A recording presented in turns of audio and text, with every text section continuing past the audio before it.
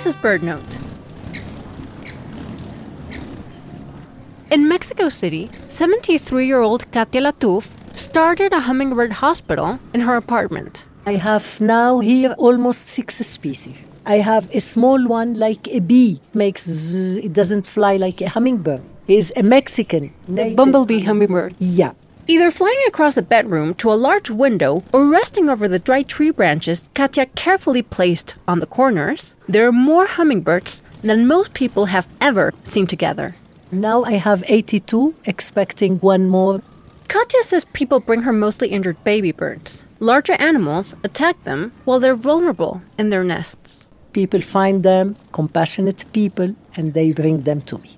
So how did Katia, who once ran a French high-fashion boutique, start caring for injured hummingbirds? It began in 2012, after she survived cancer that was considered terminal. She received her first injured hummingbird and named him Gucci.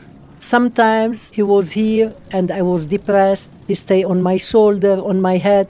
No, Gucci, I don't want to play now. Please leave me alone. And he used to stay in front of me, looking at me, like saying, pay attention to me. I didn't understand at the time until he dies 9 months later. And it was a new life written to me, because 9 months is the symbol of a new life. When you have a baby, it's 9 months.